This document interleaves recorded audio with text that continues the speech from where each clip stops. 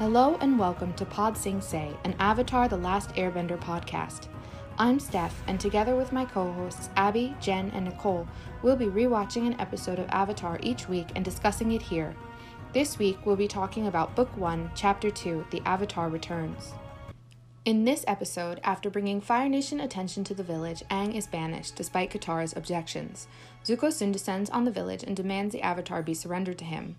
Aang returns to the village to defend it, where he reveals that he is in fact the Avatar.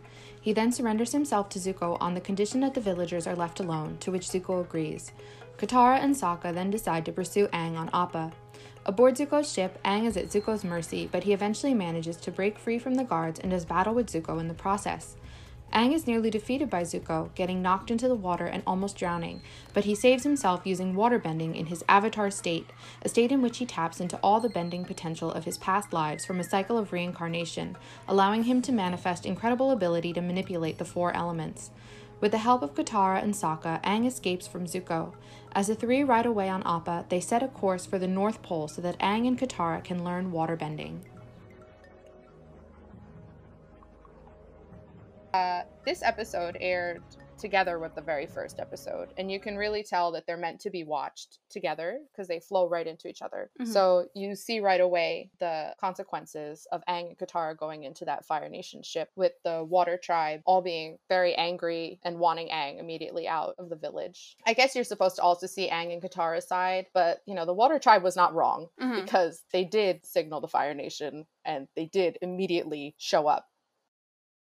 This really small, dilapidated village, and then it's contrasted in the future when we go and visit the other Water Tribe and see how developed they are. And then again, as we learn more about Katara's mom and how there was a genocide in this tribe, it just makes it that much more sad to watch, because there's just nobody left. The only person that's left that's in charge is Sokka. And for me, I kept thinking about how that's such like a trope of the young boy who's not quite an adult, tasked with being the man of the house, where it's when his father and the other men left, they were probably just like, you're the man of the village, you're the leader, you have to protect everybody, and that kind of thing. I understand the well intentions, but I think we've been talking about how these are all still kids. That kind of stuff has to mess with a kid too. Mm-hmm. And I don't want to call them immature, but how childish they still are by the way Katara reacts to them banning Aang, which is the responsible decision in that situation. And they weren't wrong. He did signal them. Yeah. And then she's immediately just like, fine, I'm banished too. And I'm just like, calm down. Yeah.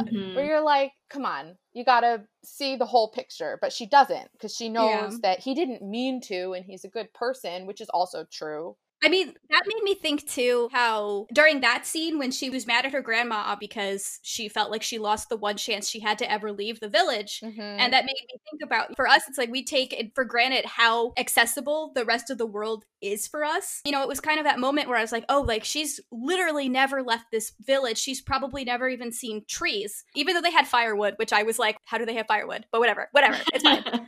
But even, I was thinking, too, during the fight on the Fire Nation ship, when Aang first waterbended, this is probably literally the first time she's ever seen waterbending. Wow, like, she just is so unintentionally naive, just hasn't seen so much of the world. And yeah, so I could understand her flying into a bit of a tantrum, trying to keep that in mind as well. It's true. I want to say that in terms of future knowledge coming in again, that entire scene where they were like, Aang, you're banished. I was like, wow, look at this contrast. Katara being like, I'm banished. It's such a sharp and kind of painful contrast of the Southern Water Tribe and Sokka and Katara's family versus the Fire Nation royal family. That was what I was thinking the moment the word banished came in. This is a much more serious deal for some other people in this series.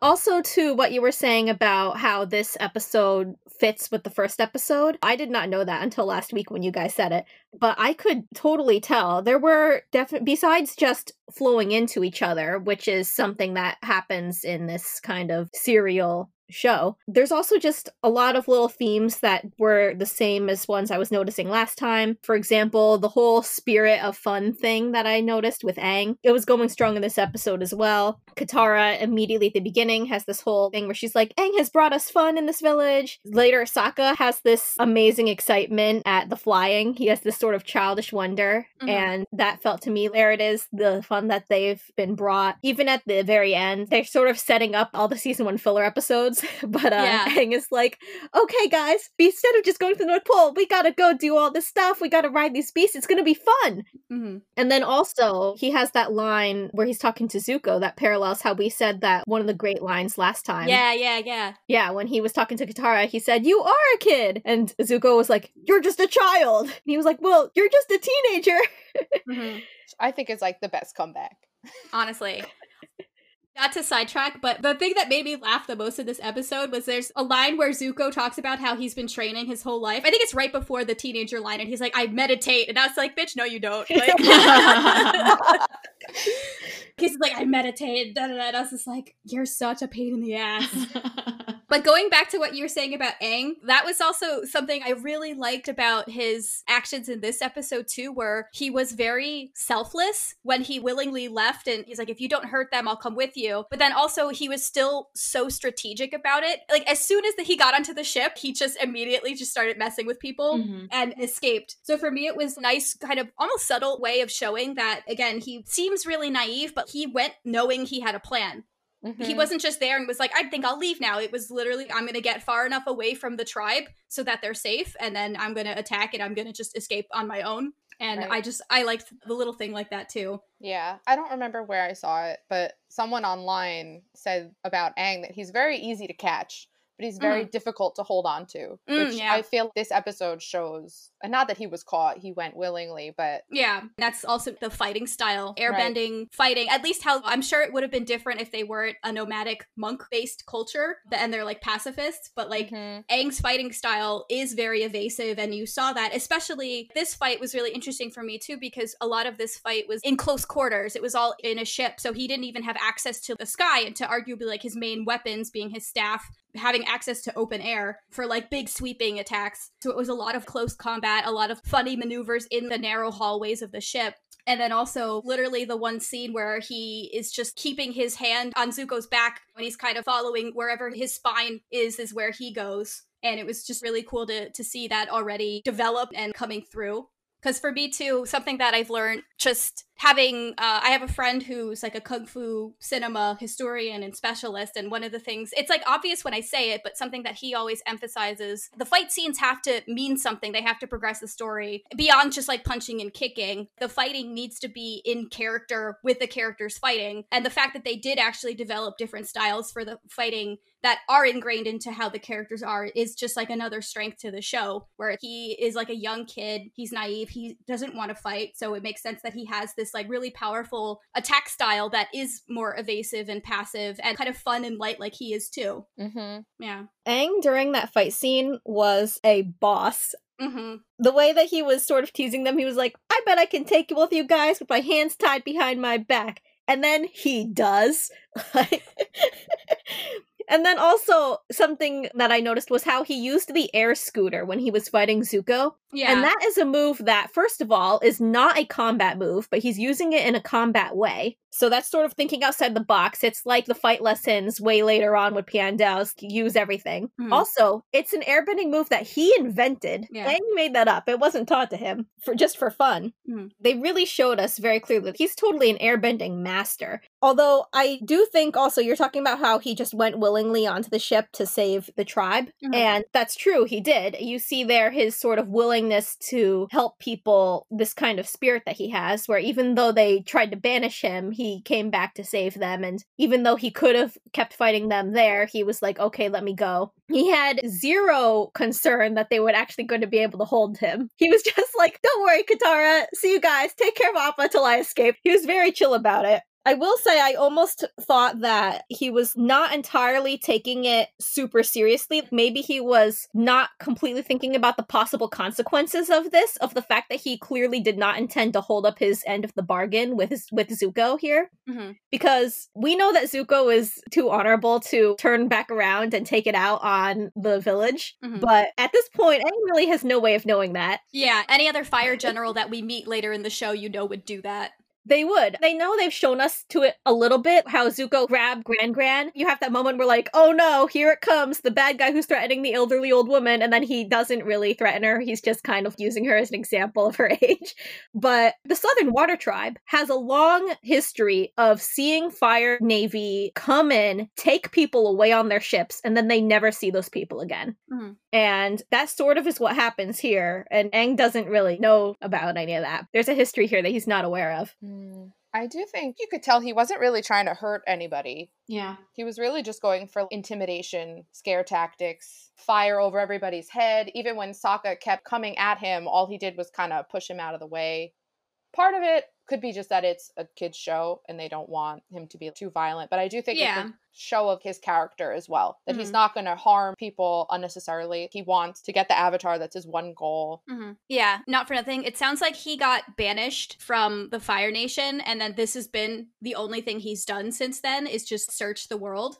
So it sounds like he's probably never been in really confrontational situations or had to threaten or hurt people. He's just been constantly looking for clues and information, and he's probably going to different villages and trying to demand answers and stuff. And I'm sure most people probably just answer because he's clearly Fire Nation are like clearly global colonizers in this universe. So everyone's like, okay, like, what do you want? I liked his fight with Sokka. Obviously, Sokka was ridiculously outmatched, but I liked that he still got hit in the back with the boomerang. You know, it kind of told the audience he's really scary and intimidating, but also he's just a fucking stupid kid too. Not in the same way. Sokka is clearly does not have any battle experience before that.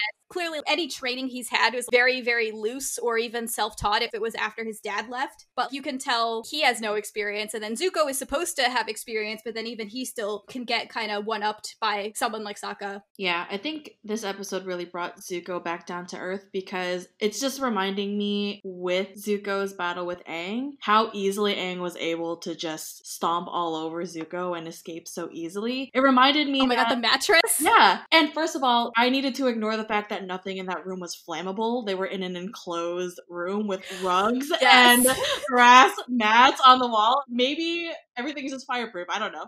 But just going back to when he was yelling at Uncle Iroh, I still only know the basics. That was very apparent in his fight with Aang, who's clearly more superior in his advancement with developing his bending skills. So I think it was a humbling experience for him. I can't underestimate Aang. He's still a kid, but there's a reason why he's the Avatar. So I really need to step it up, and I really think that was a lesson learned for him in this episode. Yo, but also I got so mad at him for disrespecting Uncle this episode. He hands the staff to Uncle. He's like, put this in my chambers. And then Iroh, like, without missing a beat, he was just like, this bitch, who does he think he is? I feel like for me, just something really small like that also just showed what the power dynamic is versus what they both think it is, where Zuko thinks he can do that, and Iroh's just like, oh, that's cute. But he doesn't correct him or anything. He's just like, I'm not even going to address this. I'm just going to, like, move on. Exactly. Well, how relatable is he, though, that immediately he was asleep? Oh, that's true. One of the things that I felt weird about was the final firebending attack that Iroh and Zuko, they do like a joint attack at Aang, and then he deflects it and it hits the glacier. And I remember kind of being like, oh, Uncle probably felt kind of conflicted shooting a fireball at the Avatar. Just like knowing that deep down he is like a good person who wants balance in the world.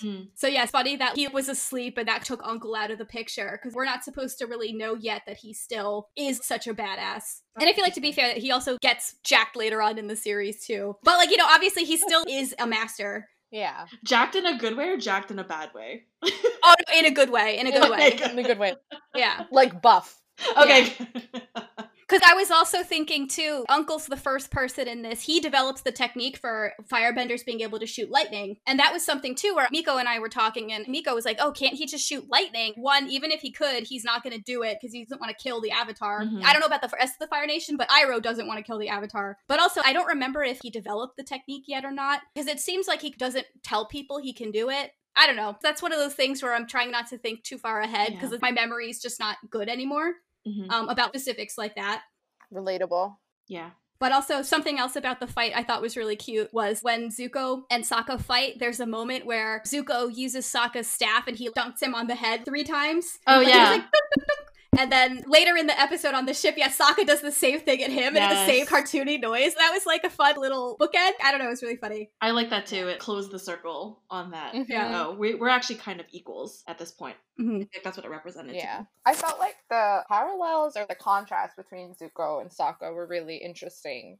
Because as they're both preparing for that initial fight, Sokka's on his own and he's never really been trained. He's just has to do everything himself. Yeah. And then you keep interlacing that with shots of Zuko getting dressed by other people. And he has a teacher and he's been taught how to fight and how to bend and all this stuff. So then obviously Sokka's just going to get his ass handed to him, and he does. He tried. Yeah. And he got one in. The boomerang came back, and he also got to whack Zuko on the head a few times, which was fun. Oh my god, also they both have daddy issues. Yeah. That's true. Yeah, I mean, I'm sure there's lots of parallels between the two of them throughout the whole thing, but I just thought that those shots leading up to the ship arriving were very interesting. Yeah. You do get that immediate, oh, these two boys have had very different upbringings. Yeah. No, that's a really good point. That's interesting because when I was watching that same scene, I was actually thinking something different, which was, I sort of was getting vibe like in Pocahontas, the Savages song, where they show this clear parallel that they're both suiting up, they're both getting ready. And to me, it almost seemed this symbology like people on opposing sides of the war, but they're still kind of the same. That's true. I mean, they are both just teenage boys who have way heavier things to deal with than they should. Yeah. I really liked that the first episode, of course, focused a lot more heavily on Katara. And then this one, I feel like Sokka was focused on a little bit because this was the more combative episode, and Katara clearly can't waterbend quite yet, or it's like very hit or miss, but Sokka was kind of the one line of defense without Aang around. I really liked that Sokka was the one who was packing the canoe and was taking the initiative for him and Katara to leave. That was such like a nice moment to give to him. It wasn't Katara was sneaking away and then he's like, well, I have to go with you. Someone has to look after you. He was the one where it was like, yeah, come on, we have to do this. This is the right thing to do. And that was just a nice moment to make up for some of the less stunning characteristics that were shown last week. True. Yeah. One of the things that I really liked in this episode is just the detail of the worlds that they live in. So starting with the battle preparation, Sokka putting on his face paint and then seeing Zuko's armor and then thinking about the stuff that they're packing in the canoe. Just the amount of thought and research that each tribe has, I think is really cool. And that's obviously built from existing, I guess, artifacts in history throughout Asia. So I'm really excited just to see the different nations again as we watch more episodes, because I'll really be paying attention to more to details like that, because yeah, their outfits are so cool and that takes a lot of thinking in designing that. So I just really appreciated the details because we're kind of seeing more elements of the worlds as each episode comes on. I'm excited to leave the Southern Water Tribe. Obviously it's a tragedy what happened to them, but it's such like a sad, every wide shot of the tribe is just so sad. It's like a couple of really rundown tents. Yeah. There's like 10 people there. It's so upsetting because then the other tribe is this massive city, like technology, as air quotes technology, as much as they can have. And it's just this group was just abandoned by everybody. Yeah. They've just been isolated from the rest of the world for so long. But then the men still left to try to help. Yeah. Sokka's spear got destroyed so easily. Zuko broke it with his own hands. So to think that Sokka is not even the strongest, that doesn't make me feel good about the men who left 2 years ago. It is sad because I don't know the chance and likelihood of the survival of the men of the tribe. Damn. Yeah. Shit just got real. Some heavy stuff. It did. When Zuko's ship crashed into their village, completely annihilating Sokka's little defense wall. Oh yeah, his watchtower. And his watchtower. His ship was so much bigger than their entire village. And Zuko, as we find out in the next episode, has a tiny ship. Like, Zuko's ship in comparison to all the rest of the Fire Navy is a really tiny little junker. And it was so much more huge than the entire Southern Water Tribe. I was like, damn. I mean, I never counted, but how many of people are even there altogether? Honestly, I feel like some of the group shots, there's maybe not even 10 adults and the cluster of kids at any given time. Yeah, I was thinking maybe 20 people maximum. Max, yeah. And now they lost 2 more to the adventure. They lost like the 2, like, I guess, I mean, not to undermine the work of the moms that stayed behind, but, and you know, obviously we just learned that as much as Sokka is like, I'm in charge of the village, I protect it, it's just like, do you though? Yeah. So then it's also him leaving, is it really going to make that much of a difference? As mean as that is. I guess to be fair, he was probably fishing for them and stuff, but yeah. Because also I just was laughing because when they were flying away at the end of the episode, Katara jokes with him where she's like, oh yeah, like Sokka, like you could beat up some Fire Nation people, and I was like, yeah, because that worked so well this episode, Sokka. He's just like, I would really like that. He's sitting here like, yeah, can't wait to get into it with some of these Fire Nation thugs. I'm gonna beat them up, and I'm just like, check yourself, like. Yeah, just like the thought that they have even time to do that. When Aang started listing the different pit stops that they're gonna make, you literally don't have time for this. What in what world does this make any sense? So I guess that was just me being the adult kind of mindset. Yeah, so the adult in the room. You don't have time for this, but I guess this is fine. You need to offset that with things that will make you feel better about this huge burden you have. So I guess I'll allow it, but this is alarming to me. Yeah, I think that's also like a sign that Aang doesn't quite get it still. And he's like, I want to play. I want to do all these things that were fun for me 100 years ago. Yeah. At the end of this episode, you get a sense of his reluctance to be the Avatar. Oh, yeah. And take on that responsibility. Yeah, because they ask him about it, and he's like, I never wanted to be. And then that reminded me of something Zuko said to Aang, too, while he was on the ship, where Zuko made a comment about how Aang didn't have a father. Right. Because he's a monk. And I was just like, don't project your daddy issues onto Aang. Like one of those things where, for me, like that was also really interesting to hear in a cartoon, an American one especially. Any kind of alternative parenting lifestyle is just us like, oh, okay. It was funny because I just recently saw a tweet from one of the show's directors. His name's Giancarlo Volpe. And he tweeted something about how his art school teachers always told him he had to make sure the stories he told were really accessible and relatable to kids. And then he's just like, 10 years later, I make a show about a kid learning how to open his chakras. And yes, you did. Yeah. I wish that there was more opportunity to elaborate on that, because I forgot that he revealed that he was the Avatar in that episode. My roommate had to remind me. They're like, no, they know already. They know that he's the Avatar. Because it was like a 30-second conversation where it's like, why didn't you say so? And he's like, oh, I never wanted it. Okay, we're going to like talk about all these next things that we're going to completely ignore it. So I forgot. Yeah, the reveal, too, was really quick during that fight. I don't remember the exact dialogue, but it was basically like, you're the Avatar? No way. And then they cut to commercial. Yeah. Zuko was like, you're the Avatar? You're just a child. I felt, because Zuko kept on talking before this about how the Avatar is going to be some great master, then it's a small boy. And maybe there's a moment even of, oh no, I'm going to fight him, but he's just a kid. But then also he's like, no, I have to. That line about his father, maybe you don't have a father, maybe he's distancing himself a little bit from Aang, we're not the same, or something, because he's reminding himself of his goals all the time, almost, where the first thing he says when they get Aang, I'm going home, I was like, oh no, Zuko. Yeah. And then the staff, this will make an excellent gift for my father. Yeah. First of all, I also got kind of Mulan vibes from that, where at the end of Mulan, she goes and she's like, here, father, the sword of Shan Yu, and also the crest of the emperor, to honor our family. I was like, oh, honey. Although, of course, then Aang, at the end, throws the shelf of ice onto them. So it's like throwing the Mulan stuff back on him. Tables have turned. Yeah.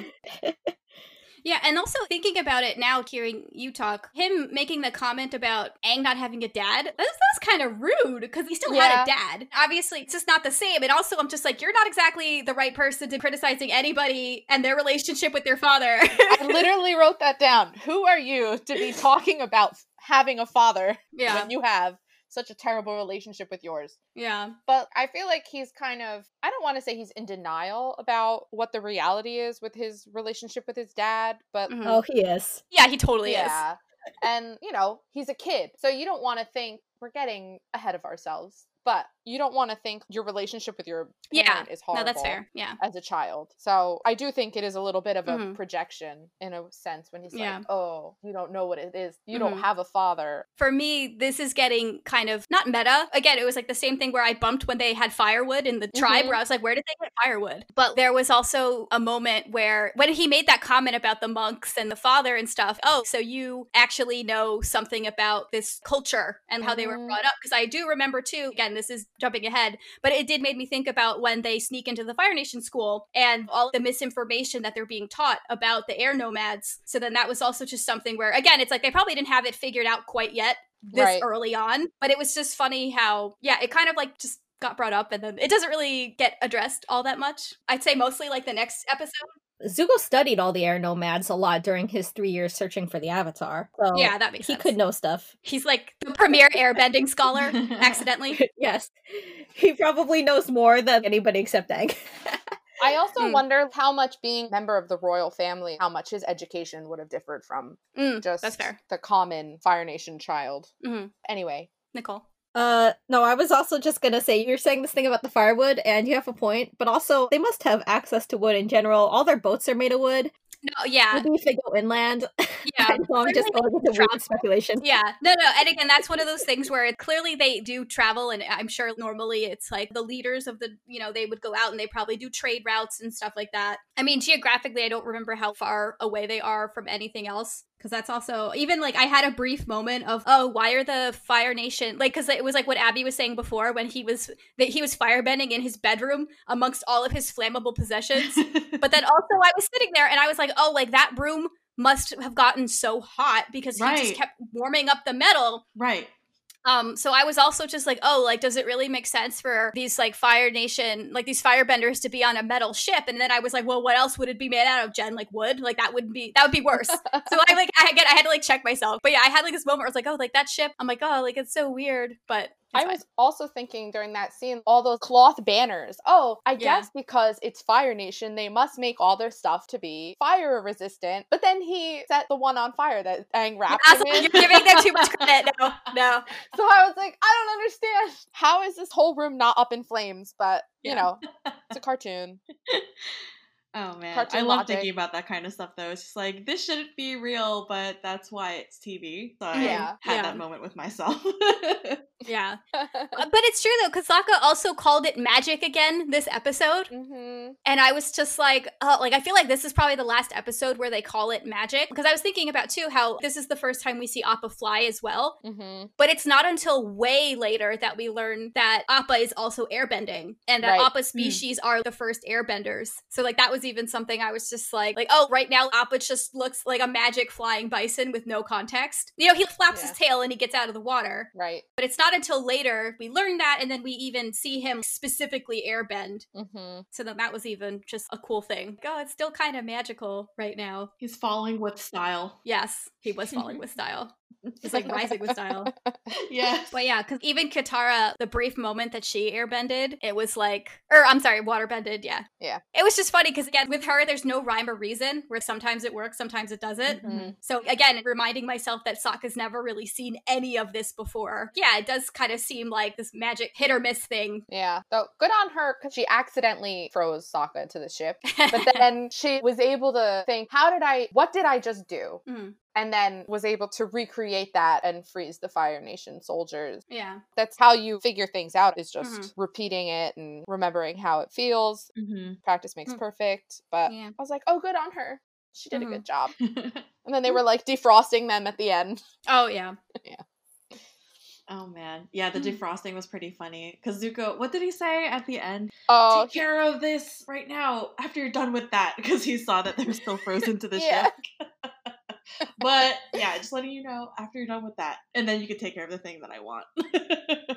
That's one of the things I really like about this show, is that there is a very good balance of seriousness and levity. Where like even in the fight scenes, there's levity. Some comedic moments, like Zuko getting slammed around with the mattress. That just looks so painful. Zuko takes so many hits to the head in this entire series. It's like in Stranger Things, there's all these jokes about like, should we be worried about all the brain damage that Steve takes? And I was thinking about that here. Zuko, he gets roughed up so often. He really does.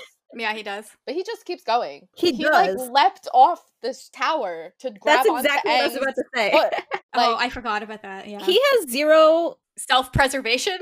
Yes, he does all this stuff with no thought to consequences. He doesn't have any caution or sense of self-preservation, really. He only has the goal. But then that's also how he succeeds at stuff. Mm-hmm. You know, and obviously this comes back later even more blatantly. Iroh is like, you always do this. You do this thing, and then you have no plan for afterwards. Yeah. I mean, literally, I just immediately thought of, like, he hired, like, a fucking assassin, and then the assassin comes after him, and I was just like, as soon as you said it, I'm like, wow, it, like, doesn't ever, he is like this, almost the entire show. Yeah. Zuko. Act first, think later. Yeah. If he didn't manage to catch onto Aang's foot, what would have happened? Exactly. He doesn't think about that shit. It's like free fall. More brain damage. He definitely can't fly with his fire the way, like, Azula could or his dad can. He is not advanced. He's still on his basic drills. He's still in basic drills. Yeah. Maybe he could have tried to slow his fall, but I don't think that he would think of that. He doesn't strike But me. also, then he'd be, like, puffing out a huge burst of fire and then falling on the metal he just heated. So, Zuko, you gotta think things through. But he don't. But then, if the metal was heated, he wouldn't have burned himself because that's just the world that it is. Like, it would just have worked out magically. But he has been burnt by fire before. Exactly, but if it's convenient for the plot, and that's why this is. Otherwise, that ship would have been burned down fucking 10 years ago. To be fair, it takes exposure to heat for metal to heat up. You can't just have one burst of fire. And yeah, also but if it's like a really intense burst of fire, no, it's fine. Keep going. And also, they're at the South Pole. That's true. They're in, like, frozen water. So I guess to start our wrap up, let's talk about who we think is the MVP of this episode. So let's go in alphabetical order. So Abby. Okay. I think for me, this MVP was Sokka just because he reminded Appa how to airbend again. And you know, if he didn't go, first of all, he said yeehaw. So that was just over for me. Like, you can't not say yeehaw and not be the MVP. So that's fair. He was way ahead of his time. People be saying yeehaw since 2018 now. But yeah, once again, he somehow pushes their journey forward by quote unquote activating Appa to fly again. And yeah, like, we could not have gotten here without him saying yeehaw first and then yip yip. So that's my MVP for this episode. I just want to say the subtitles were correct this episode. They were. Yip yip. They were. Yeah, last episode said yip yap, but this time properly was yip yip. They probably got, like, threatened on Twitter. Yeah, they fixed it. I was offended. Yeah. Okay. My MVP was, I was gonna pick Appa because I was also like, I respect Appa for refusing to fly until he was ready to fly, and then finally he was just like, all right. I was like, you now have my permission to tell me that you want me to do something, and I will do it. And I was just like, good for you, Appa. Good for you. It's like we were talking about last week. He knows his boundaries, and I respect that. His boundaries were respected. Not to jump in out of my alphabetical order that I just announced, but I also picked Appa. Yes! Because one, I felt like he was very super relatable this episode because he was just like, I'm just gonna lay here until I'm ready to move myself, and you all just have to respect that. And I was like, I feel that 100%. Nicole. Yeah, I was gonna say Aang because like I said earlier, he was just such a boss during that fight. Master Airbender right here. Everyone else is still mediocre. Although, shout out to Katara for knowing what she wants and going for it. Like, she got all mad at them because they kicked Aang out and that was her one chance of becoming a waterbender. And then at the end, she was like helping Aang by being like, oh, well, since you're the Avatar, if we go to the North Pole, we can get a waterbending teacher. I was like, when you help others, you're really helping yourself. Oh my gosh. Oh, I just realized we did not mention at all about the Avatar state. Because we talked about him. We talked about him waterbending. I mean, it was a very amazing feat of waterbending. I think they actually used those words. That's the first time Sokka saw the potential of waterbending. He was just like, he was like, now that's real waterbending or something like that. But like for me, like thinking about it right away, it showed like right after he got a little woozy. Mm-hmm. So I feel like it's like kind of setting that up that like there is a vulnerability when he's done with it. Mm-hmm. Yeah. But then also like clearly he still like doesn't understand what is happening to him when it happens. Yeah, and it obviously is just triggered by him being in an extremely dangerous situation. Oh, I already said mine. When Sokka was like, what was this? What did he say again?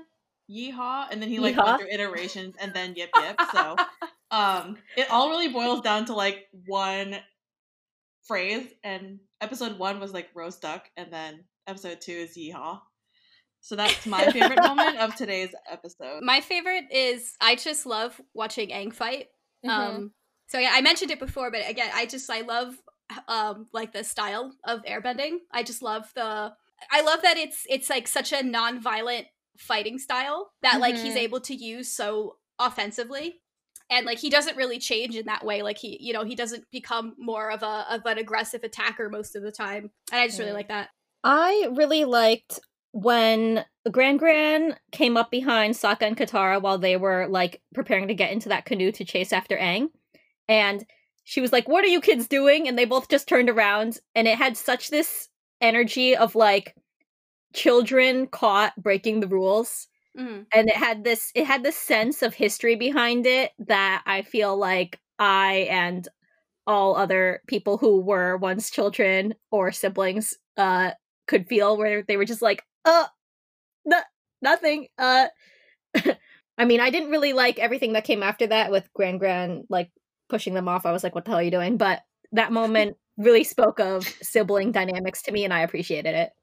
Yes. We mentioned it earlier, but I really liked the, I guess it's technically 2 scenes, but when Zuko knocks Sokka 3 times in the head with his broken spear, and then the callback to that at the end with Sokka, because I like bookends, I like callbacks, and the word honor was not spoken once in this episode. That's crazy. So our honor count remains at 1.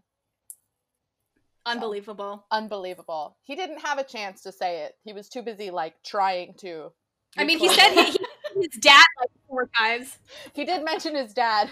Right. How many times Zuko mentions his dad? How many times Katara mentions her mom? Or Katara mentions Hope. Oh, man. It's pretty much like whatever gets parodied in the Ember Island Players episode is, like, what we need to track. Yeah. We're just gonna have, like, 1,000 tallies going. All right, so to wrap up. Thank you so much for listening. This was Pod Sing Se, an Avatar The Last Airbender podcast. Join us next week when we discuss Chapter 3, The Southern Air Temple.